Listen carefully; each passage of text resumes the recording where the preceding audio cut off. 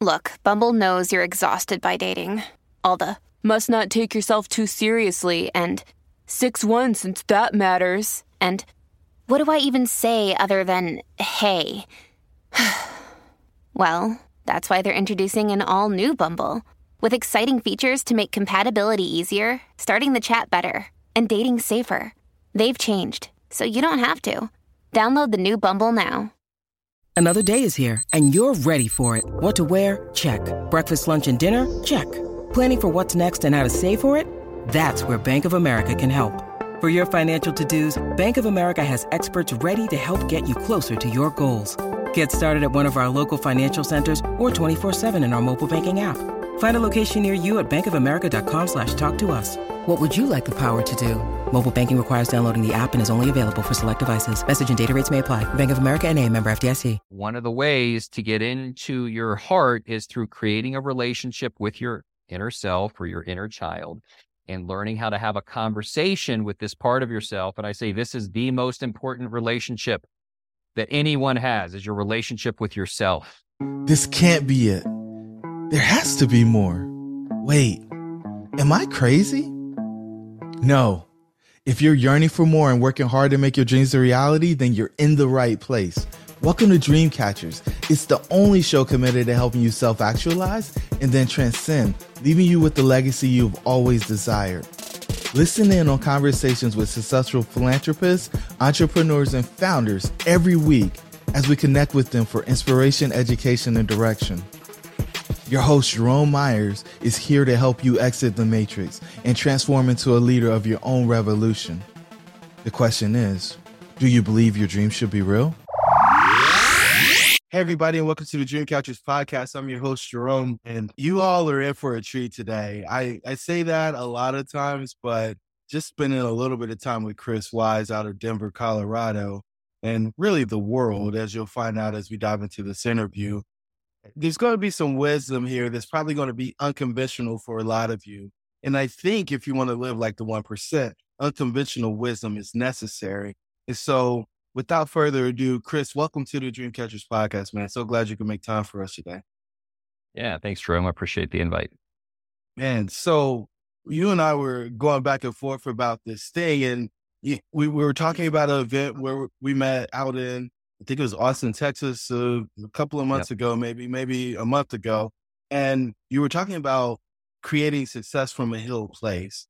And we were going around the mulberry bush about most people start from a place of pain and they use that pain to create success. And you're like, no, that's not it. I want to bring things from a place of love. And so where did that come from? And then we'll come back and talk about your backstory, but where did that come from? And maybe your backstory will come up in your explanation. Yeah. Well, I was the firstborn in a middle-class American family. And when I was told, like when I wanted something, generally speaking, I was told we can't afford it. And as a strong-willed child, I fucking hated hearing that. And so I was like, I'm going to figure out how to do it. So I started my first business at 12, sharpening chainsaw chains. And second, whoa, that's dangerous. Second, it was dangerous for 12 years. Started my next company at 16, building computers. Bought my first house at 19. Was a millionaire by 21. Sold my first company in my mid 20s. My second company in my mid 30s. But what was driving me this whole time was pain. It was because my parents, when I was in school, they taught me like, if I wanted to get their love and acceptance, I had to do well in school. I had to get A's. I had to behave. I had to be a certain way. So that even further anchored in performance-based behavior, that the love and acceptance that I wanted to experience, that we all want to experience. We all want to be loved, accepted, validated, all that stuff. But I learned to receive that external of myself through my performance. And so that not only I had naturally big, I wanted things.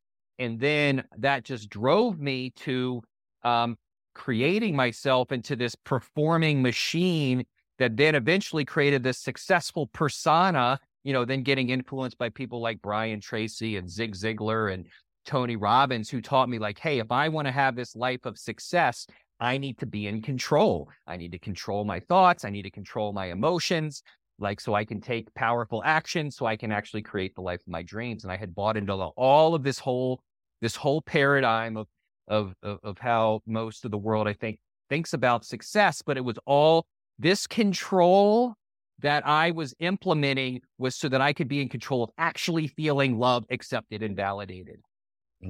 And so finally I started getting into spirituality and starting to learning about getting into the heart and realizing like how actually unhealthy, control was, and realizing like, man, there is something to surrender. Like, what is surrender? What's getting into the heart? And then I ended up in prison for 19 months, didn't even know I had done anything wrong. And that broke me open. I was already on this journey, had all this, but that broke me open so deeply and really just broke down this paradigm of this internal prison of control that I had created for myself so that I could feel loved, validated, and accepted. And I was learning, and I was already on this journey, but then I really learned, and I became the source of my own love, acceptance, and validation. And then the whole paradigm shifted in prison. And coming out of prison over the last 8 years, I've been relearning how to live life and how to create my life where I can still have the life of my wildest dreams, but doing it from a place of being kind and loving towards myself and not from a paradigm of control. So I know it's intentional, but I don't think most people will pick up on it. You said the prison of control. I created an internal prison of control. And here's what that meant. I was taught by all this personal development stuff that like I had to control my thinking, right? I can't say words like but, can't, and try. And I have to constantly monitor am I having positive thoughts? Oh, if I don't have positive thoughts, it's going to law of attraction. It's going to, whatever, right? And then like, if I'm not feeling, I got to be in a powerful emotional state so I can accomplish. And if you're not, people don't want to be around people that are feeling like sad or depressed, right? So you can't feel negative emotions. You got to be in this state. And what I realized the insanity of all of that by trying, but look, first off, when somebody's in a victimhood mentality, there is something to that. I don't want to completely throw it out. When somebody's in a level of victimhood, you do need to gain a level of autonomy. And all that stuff's very helpful for gaining autonomy and reaching into that next level of kind of personal growth. But that it doesn't end there, because there's the next evolution where you actually let go of all of that, because you want to evolve, continue to evolve emotionally. And it's so hard to constantly monitor your thought. Or am I thinking a positive thought? And I reached a place when I was in prison, I was just surrendering. I said, you know what? I want to let go of constantly trying to monitor my thoughts. And I want to let go of constantly trying to worry if I'm in a positive or negative state. And I said, whatever I'm thinking is perfectly okay. Whatever I'm feeling is perfectly okay. Whatever I do is perfectly okay.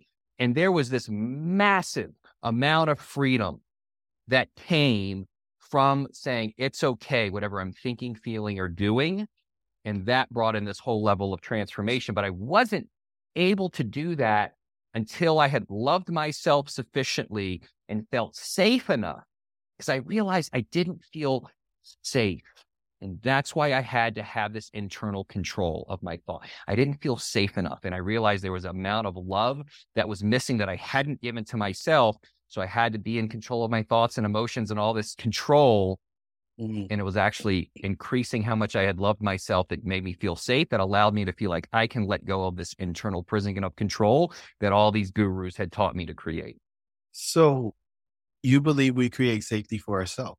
You can create internal safety, and most people don't know how to do that and haven't done that for themselves. That's heavy, because I've heard most people say, oh, that person didn't make me safe, or the situation didn't feel safe. And what you just offered to us is, regardless of where you are, you can be safe because you're there. And that's just another level. It's a different level of control, right? Because, man, we're going to unravel things today, ladies and gentlemen, because foundationally, this challenge is just about everything that we've been taught about safety. I mean, people walk around with guns and knives because they say it makes them feel safe. I don't know that that actually does anything. You're talking about going within and accepting Mhm. yourself in a way that most people don't even begin to understand themselves. And in that, you're finding safety. Am I getting it Y- right? Yeah, and it's through learning how to love and embrace my inner self or my inner child. Love the one who feels afraid. Love the one who feels scared. Love the one who feels angry. Love all these parts of myself. So one, that I'm safe enough to be with whatever, first off, so I feel safe enough to be with whatever emotion arises within. Because so many people, you may have a high EQ and know how to recognize different emotions, but somebody who has a high EQ doesn't mean they have a high LQ. And somebody who has a high LQ, a high love quotient, is somebody who's able to actually be present with their own emotions. And it can be very hard to be present with sadness or fear or sadness or loneliness or boredom, right? Can you just sit with your own sadness? Can you sit and be present with your own anger? Can you sit with devastation? How deep can you sit and be with all of it? Can you sit and be with jealousy?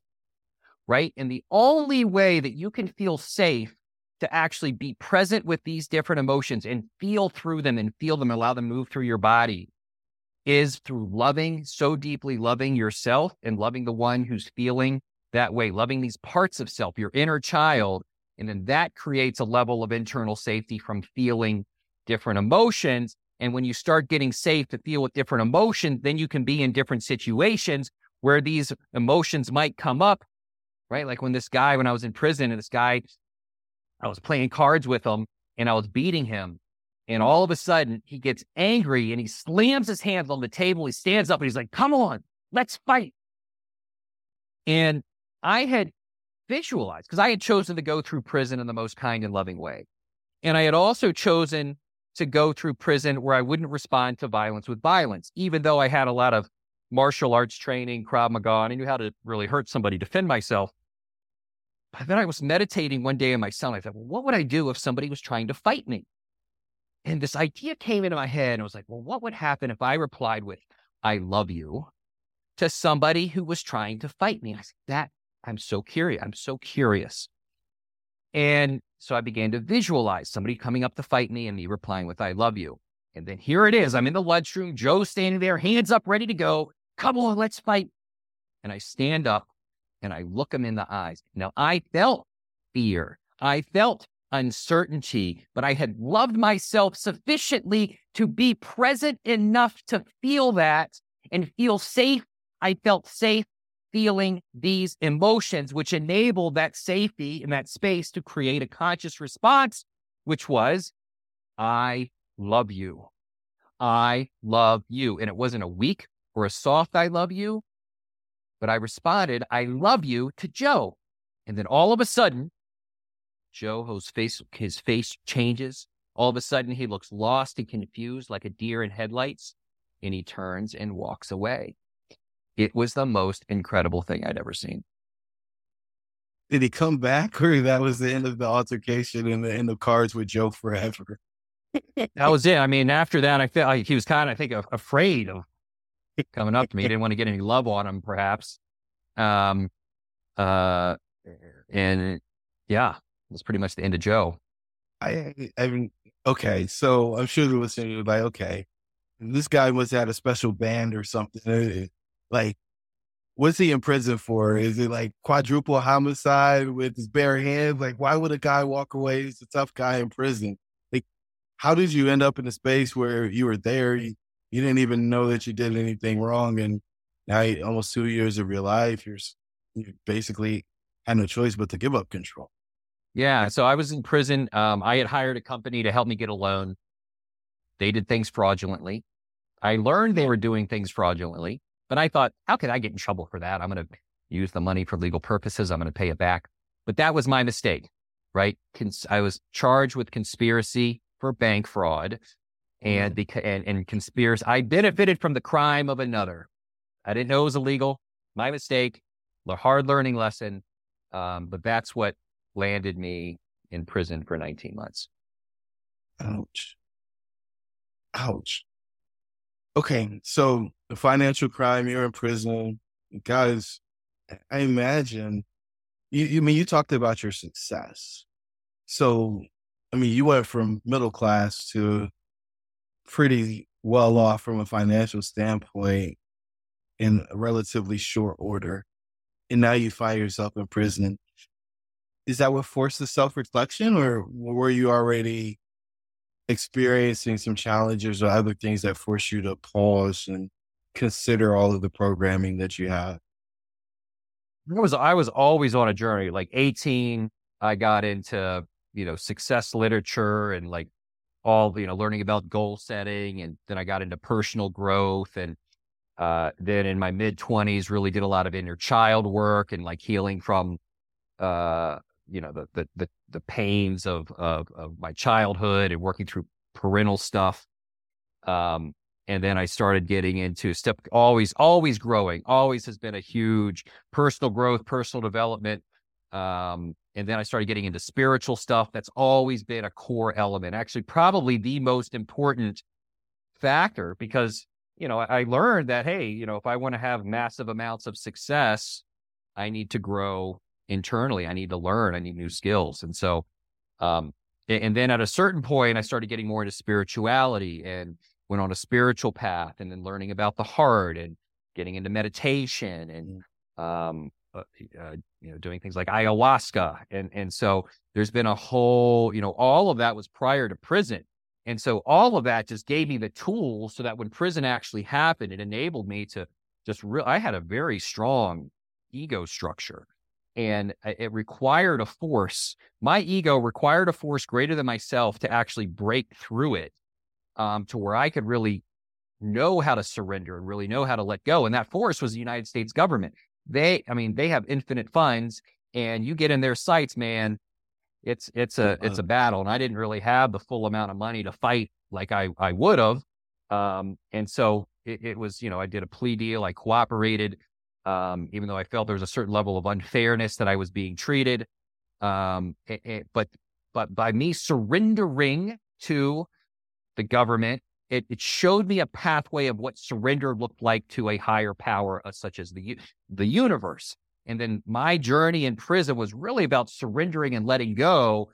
And then I realized how much control I was holding on to that I had built by all these gurus telling me I needed to be in control of my life, and really just realizing how not in control of my life I actually was, and how this illusion of control is really just that. And so then that's when I really discovered, how can I create my life from a place of surrendering and letting go, and really a new type of power that's not rooted in control, but it's actually rooted in the heart. Man, there's two places I want to go, and I don't know where to go first. I'll go to surrender, and then I'll come back to LQ.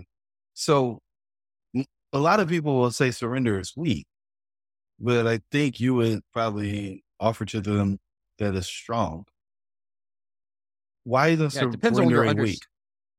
Yeah, it depends on your understanding of surrender, right? Like a lot of people relate that to like war, and somebody's, surrendering, they're giving up, their objectives. To me, I would say you can think about surrender as letting go of the things that you aren't in control of, right? Like, there'd be certain in business, certain outcomes that I would, try to hit. And then I would get so frustrated and upset that I didn't hit them. And, upon reflecting around how I used to be operating in business, I realized, man, that my relationship to those outcomes and me not hitting it actually didn't help me move forward, because there was an attachment to the outcome.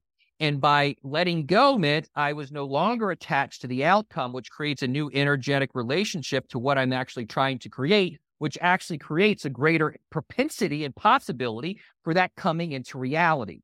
So while, somebody who says surrender is weakness, they don't understand the true power and what it actually means to surrender. Because when you let go of the things that you're not in control of, one, it's a way to actually be a more emotionally healthy and dealing with the reality that is. Like, if you don't accept what is, like, that's a shitty place to be. If there's something in your life and you're like, I don't accept that, but it's right here. Like, I mean, that's not, but when you're like, that's here, let me be with it and accept exactly how I feel. You don't have to like it, but then it's like, okay, this is here. I don't like it. What can I do about it? That's a very different position than trying to fight against the very thing that's there. Your relationship with the thing changes how you relate to it and then how the outcomes actually play out, and changes how you feel in the course of doing it. And there is a space that exists that I've been learning how to step into after prison, where my life can be exactly as it is. And there's a level of gratitude that isn't forced or made up or I'm doing just because I'm told gratitude is a good practice, but actually is, this is what is, thank you. And where this is where I know where I want to go, but I already feel that actually existing inside of me. So it's not like I'm missing it, but it hasn't shown up in my reality. I may not know how to get there, but I trust because I can feel that it's going to happen. I'm going to take the actions that I know that I can take, and I'm going to be grateful for what I have. That creates an environment of actually creating and manifesting the things that you want in the healthiest and most conscious way, not through force, not through like unhealthy ways of attachment. And there's such a beautiful place that I've been discovering how to create my life from this place of letting go. So why not force it? Why not just impose your will on it so that you can have what you want? Well, look, that works. I mean, there is a level of that works, right? There's very clear people who do it that way. But I also think that there are outcomes. It's not sustainable. I mean, that's how burnout happens. If you're just so forced, right? That's how I created my life prior to prison, right? Like I'm going to fucking make it happen. If it's meant to be, it's up to me, right? Like, no doubt you can do stuff, but it takes a lot of energy. You have to be in control. There's negative side effects because then you have to be in control of your emotions. So you're not fully acknowledging when you feel sad or disappointed, right? So you're not being the most emotionally healthy. And there can be a lot of collateral damage from creating life that way. And some of those things, at least from my own journey, when I would look back, a lot of those things didn't stay around because of how the foundation upon which they were created was forced or controlled, or like I had to hold all the pieces together to create whatever it was. And then sometimes it fell apart. And then I was pissed off and frustrated. I did all this effort, right? And so it's not saying that doesn't work. I'm just saying it's not the most healthy. And I was so hard on myself. Man, I just beat myself up. I was, so it's not the, I think the most kind and loving way to create your reality. It's also not the easiest way. And there are greater ways to create your life that are just a lot better overall. So does it have something to do with LQ? The better ways to create? Yeah. LQ was born in prison. When I saw the power of love in the face of violence. And I didn't call it LQ. I didn't realize, oh, this is LQ. I started framing it as LQ, a few years later. But that's really where LQ was born. And when I realized how my reality changed, how I related to the different things that I saw in my life, and how free I became so free internally when I was in prison, where I just felt like, oh my God, like I feel at one with the prison system. That came through, I feel at one with this whole world full of criminals, because I never related to myself as a criminal. I didn't intend to break the law. Right. But yet here I am surrounded by criminals who are intending to break the law. And so I very deeply loved and embraced everyone around me. And I realized that whenever I felt resistance to somebody, that was because most likely there was an unloved and unembraced aspect of myself that I judged within me, which then showed up as a projection onto them. And so I loved and embraced everybody in there on an energetic level, which then opened me up. And then I was like, oh my God, at one point, I feel completely at one with everyone in here and this entire prison system. That was very powerful. And that came about through raising my LQ and learning how to very deeply love and embrace all aspects of self. Okay, so we haven't defined it. So LQ is love quotient. I think a lot of people will talk about emotional intelligence, but this is a new concept that we're introducing to most folks. And it was one of the things that was intriguing in our conversation. So can we go deeper on this and what it actually is and why it is? Yeah. So EQ, emotional intelligence, is having an understanding of the different emotions and your ability to communicate about them. LQ is the intelligence of the heart. And you can have a mental understanding of an emotion, but LQ is about a getting into your actual heart.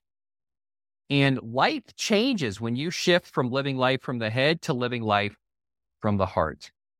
And one of the ways to get into your heart is through creating a relationship with your inner self or your inner child and learning how to have a conversation with this part of yourself. And I say this is the most important relationship that anyone has, is your relationship with yourself. And it's not who you see in the mirror that I'm talking about, that you could call that your adult self or your ego. It's what's underneath that. It's what the ego actually gets designed to protect and overcompensate for. It's all those wounds from our childhood and how we weren't loved enough or accepted enough, which was the pain that drove me initially to have the initial success in my life. But I realized I was creating my life from a place of pain. And I said, no, I want to create my life from a place of feeling already fully loved and accepted and validated. And so it was through that relationship with my inner self, my inner child, and learning how to love and embrace all those aspects of self that actually enabled me to feel more whole and complete, and raised my LQ. And then it's so much freedom as I moved into my heart, was able to let go of my mind being the one that has to lead the way. Just the amount of freedom and internal power and knowingness of myself and my life purpose came through that path. A lot of people want to unlock their ultimate potential but lack the strategy, support, and stamina necessary to achieve their major goals.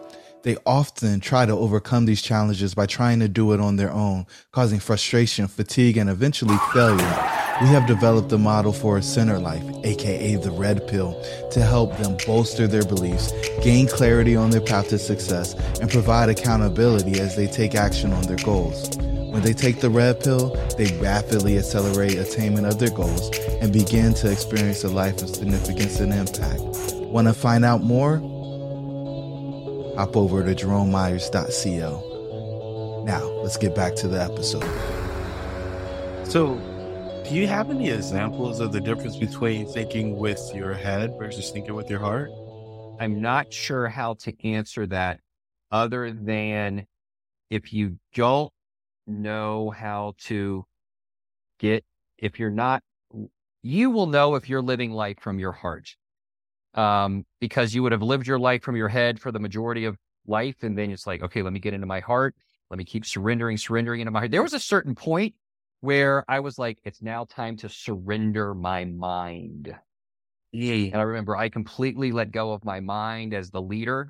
I surrender that to my heart. And that was where my mind actually became a tool of my heart to still execute and navigate this life.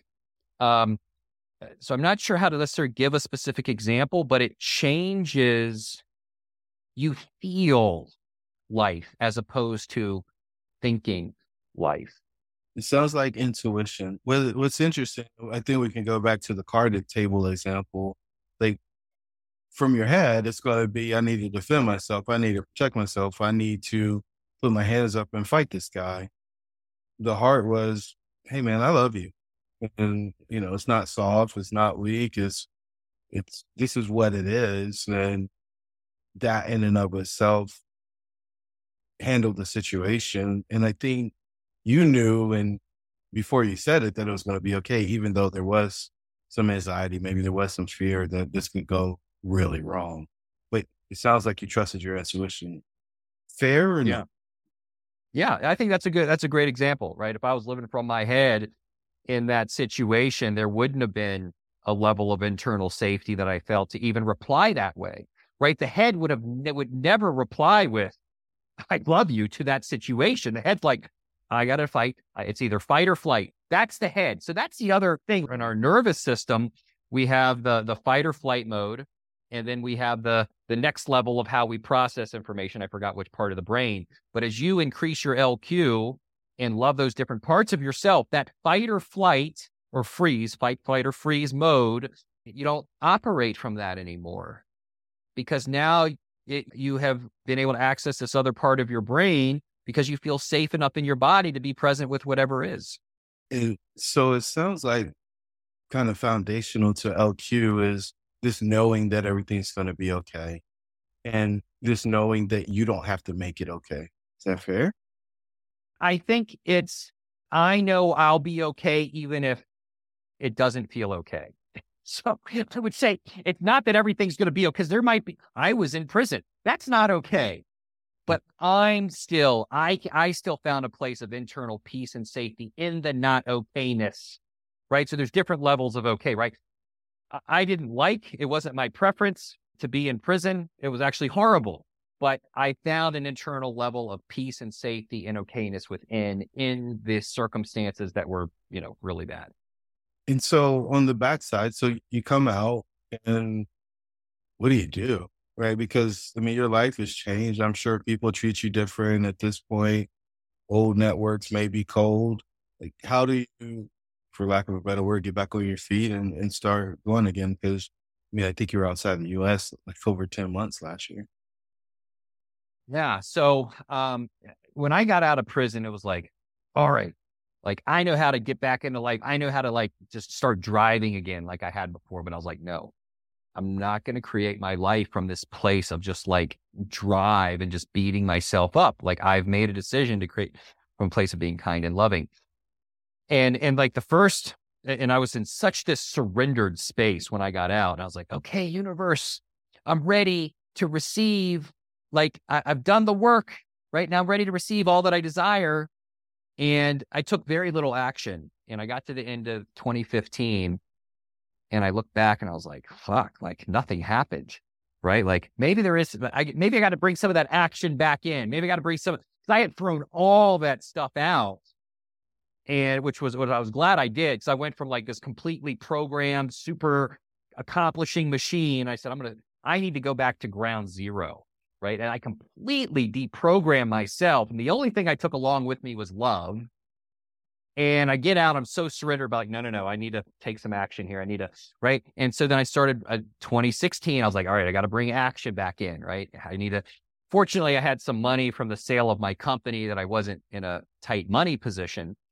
And so it's been really over the last 7 years that I've been relearning how to live. How do I really take powerful action from this place of surrender?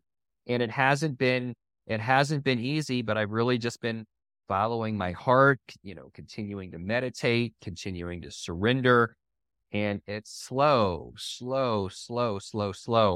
that I've seen it, but I know I'm on the right path. I know I'm on the right journey because I can feel it. I can feel it. I can feel it on the inside. Okay. And so when did you know, I call this the red pill moment. When did you know that this new approach was going to work outside of prison, back in the real world where you'd only achieve success the other way? Well, the fact that I was able, there's part of me, there was one time in 2015 where I had run out of money almost. And it was towards the end of the 2015. And I was like, I remember I went by on 1 month with only spending $500. And I was eating, I was so glad my friend had this frozen food in the refrigerator. And he was like, yeah, you can have it. And I was like, oh my God, let me eat this frozen food. And then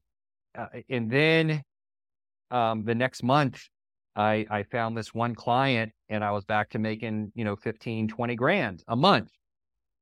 And so it gave me a trust in knowing that whatever's happening is happening for my highest good. Action is still essential component. You have to take action.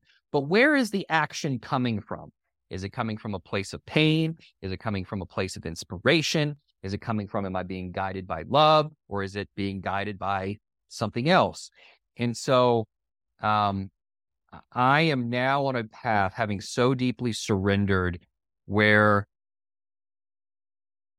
there is a level of inspiration, that the actions I take come from my inspiration, come from my highest knowing. And look, it's still not working. Like I'm still not I'm not accelerating at the rate that I feel like I should be or want to be. But that has been something for me to surrender into, and the trusting and the knowing of like, why hasn't it still clicked for me the way like I know it will? And that's a trust for me.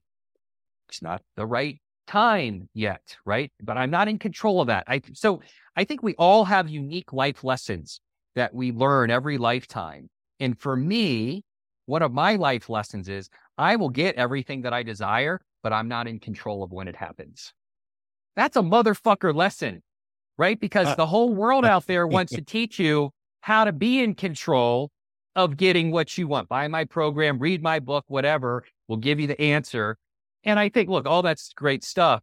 But I think one of the biggest things that impacts our ability to actually get the things that we desire in life is our unique pre-designed life plan and the lessons that we're here to learn.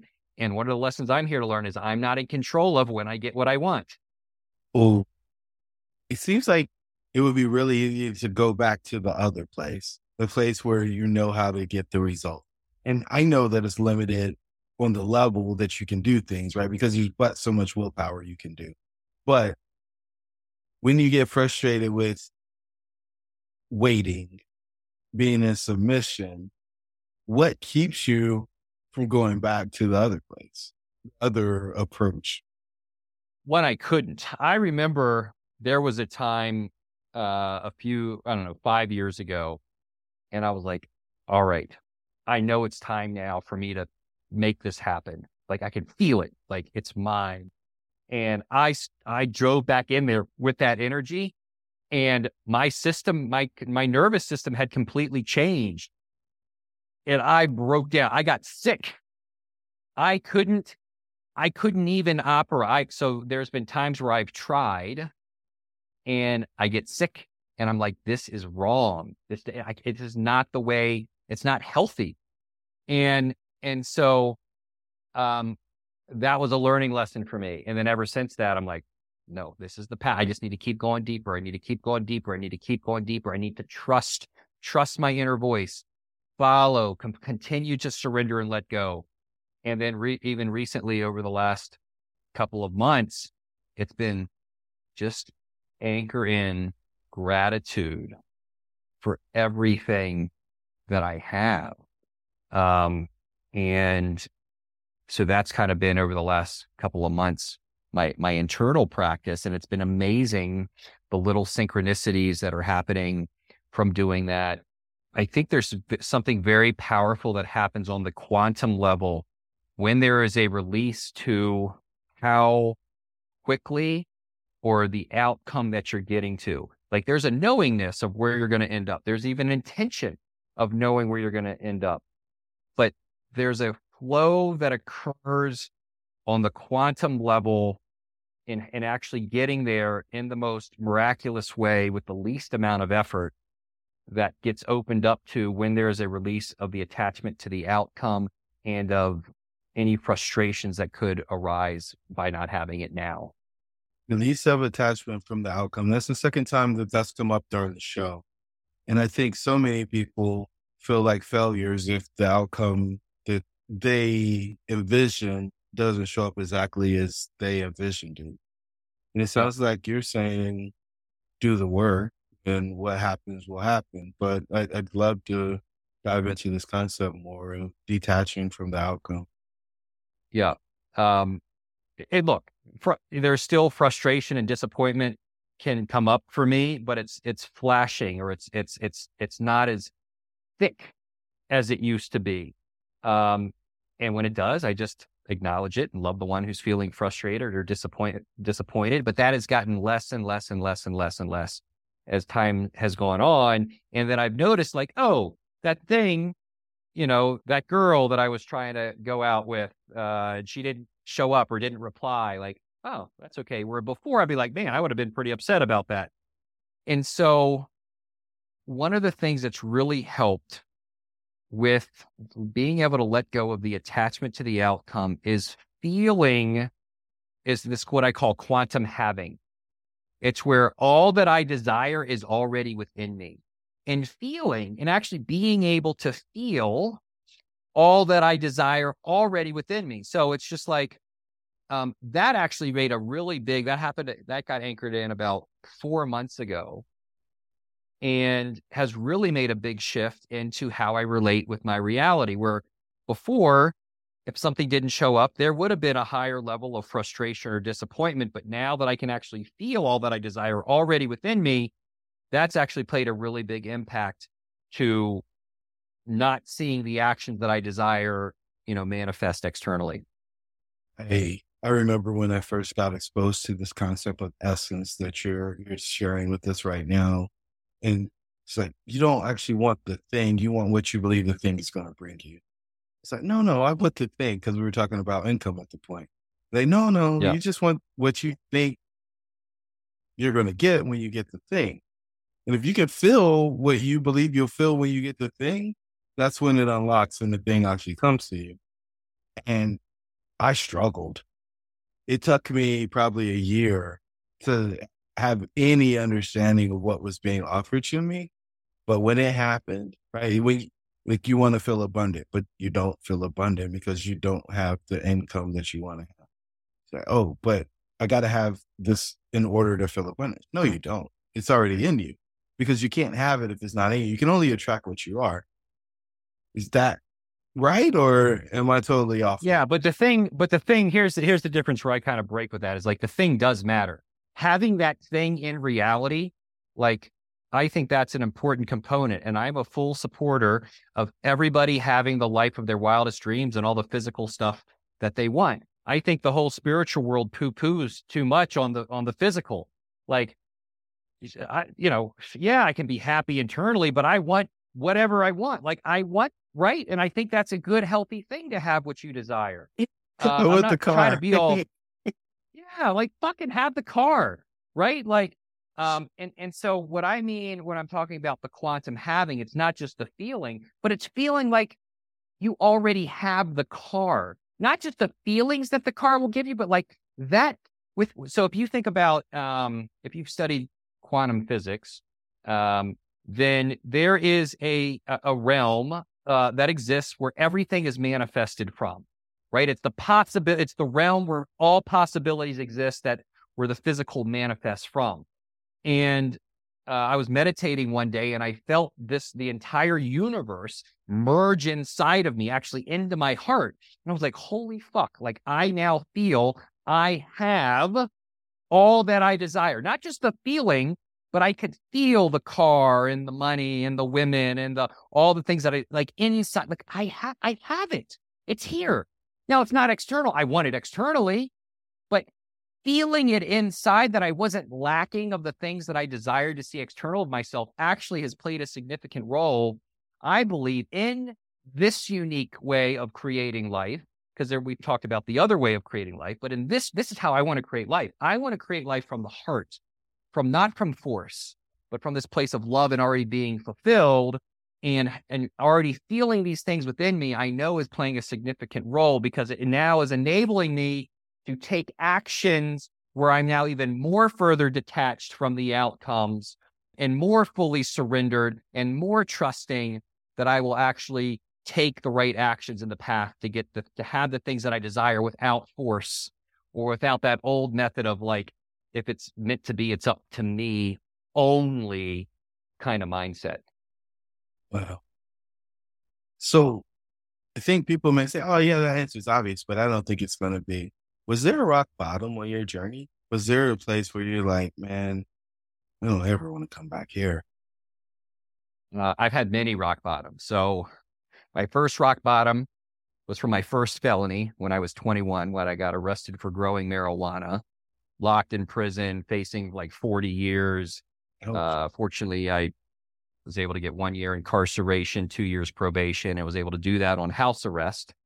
But that was rock bottom, like all my stuff confiscated, like all my business stuff. Like I was so depressed.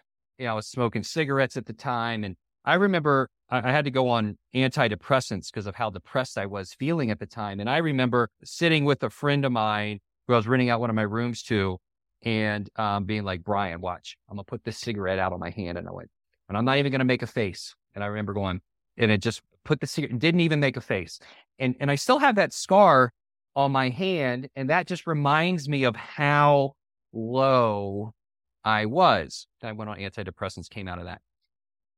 And, I've been up to 1 million and back down to 0 2 times, and maybe even 3 times, 3 times, 2, 3 times, definitely 2, maybe this other time.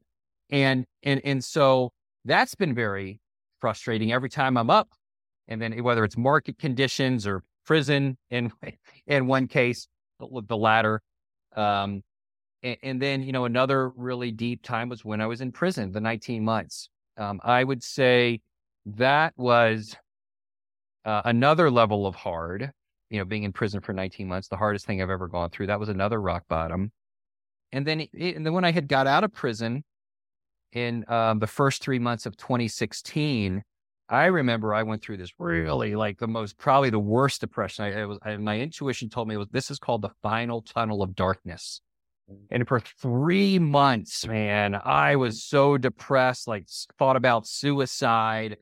I had to get help. Unfortunately, I had a friend that was able to give me some coaching and help me get through it. But I've had several rock bottoms. And I think one of the greatest gifts that's come from that, and also in prison, was I am willing to face whatever life will give me for my highest evolution. And so there has been a depth of surrender that has come through facing these difficult situations, where I'll say, if there's more I need to go through to evolve to the highest level I'm meant to evolve in this lifetime, bring it on. Fucking bring it, because I am willing to surrender into the possibility of everything for my highest good and the highest good of all. For my highest good and for the highest good of all. And those things they go together. They're not separate, Absolutely. Right? They're not mutually exclusive. Yep. Your happiness is a service to others. Where'd you learn that? That's a big deal right there. Yeah. That is from one of my mentors, Matt Kahn. Okay. Thank you, Matt. You just helped the world there. So what would you say you're most grateful for, Chris? Because we've been on a wild ride, man. Had all the things, almost hit the bottom, back up, back down, and now you're on the rise back up. What are you most grateful for? It immediately came to me when you said that was just being alive. The fact that I get to go through all of this and I'm able to see through it for what it really is.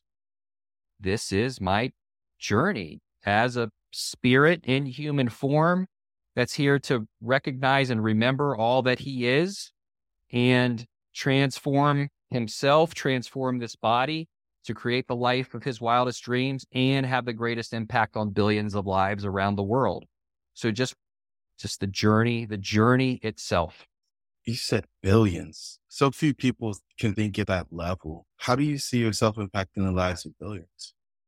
So through my books, different businesses that I'll own, and through LQ. I think LQ will eventually have the biggest impact as LQ gets integrated into the school system, into the business world, into mental health, and people really learn and understand how to really connect with their inner selves, their inner child, really learn how to love themselves. I mean, that's going to impact the world in big ways. I think the world needs more love. And I appreciate you being somebody who's sharing that message. I think so many folks are caught up in selfishness, and there's nothing loving about selfish, not even loving of themselves when they're being selfish. I think that brings a tremendous amount of harm because we end up in these win-lose situations where somebody is being harmed or hurt or probably wronged in the situation and the circumstance. So I really do appreciate your approach and the language you use to describe the way that we live. Right? Our experiences are in a vacuum. Our experiences with all those that are around us. And if we can help each other get to the next place, then there's got to be benefit for us in addition to the people that we help. And I think that's when our life starts to matter. And I've been asking this question over and over again and asking it publicly now. Does my life really matter? And I want the listeners to pause and really ponder that. Does your life really matter? Chris, you could have just been locked away for the rest of your life. And, the impact that you have could have been confined to just whatever cell you were in, but that didn't happen. It's not happening for you. And so it sounds like you're taking advantage of the opportunity. You said you're most grateful for being alive. And I think that's a great way to put it, because you've been through the things that probably at some points made you not want to be alive or consider if it would be better if you just weren't here. And I think a lot of men suffer in silence, and they have this pressure to achieve so that they can get the love. And, you take away their ability to provide or create, and then they feel like less than a man. And now they're in this box. And then the only way you find control is to let go of control. And so there's all of this nuance that we covered in this conversation today. And I just want to thank you for being a dream catcher, because if you were, then you would have stopped, you would have given up, or you would have harmed or hurt people who may or may not have even had any concept of what was possible. And so with that said, man, I want to ask you the last question. I want to ask everybody, what gift are you most focused on giving the world? I think the gift of me. I know I'm quite unique in many different ways, and I have many different thoughts and things that most people would find unconventional. And I think the more fully that I can live my life as an expression of freedom, as somebody who's pursuing the life of their wildest dreams, that is a gift to others as an example of what's possible. Where are they holding back? Where are they still caught in the matrix of what society says is acceptable? It's been a journey for me of how authentically can I live? How can I be me in the face of rejection and judgment and all of that? And then, from that is the gifts and the businesses and the books and the speaks, the talks and all that stuff that, are reflections of just being authentically me. But I think, if more people were just authentically themselves, spoke, just what is it that you really desire? Like, go for that. Speak that, just fucking know, speak, find. Like, what is it that you really want? Like, that's a good thing. Your desires are good. Pursue your desires, right? And figure out how to do it in the most healthy and conscious way, right? And that's about getting in touch with your inner self. And so that's what I would say. Beautiful. Chris, thank you so much. To the listeners, your dreams should be real. We'll talk soon. Thank you for joining the tribe today. We would love to hear from you. Please don't forget to rate, like, and share. Perhaps someone you know could benefit from what we've discussed. Until the next time, remember that your dreams should be real.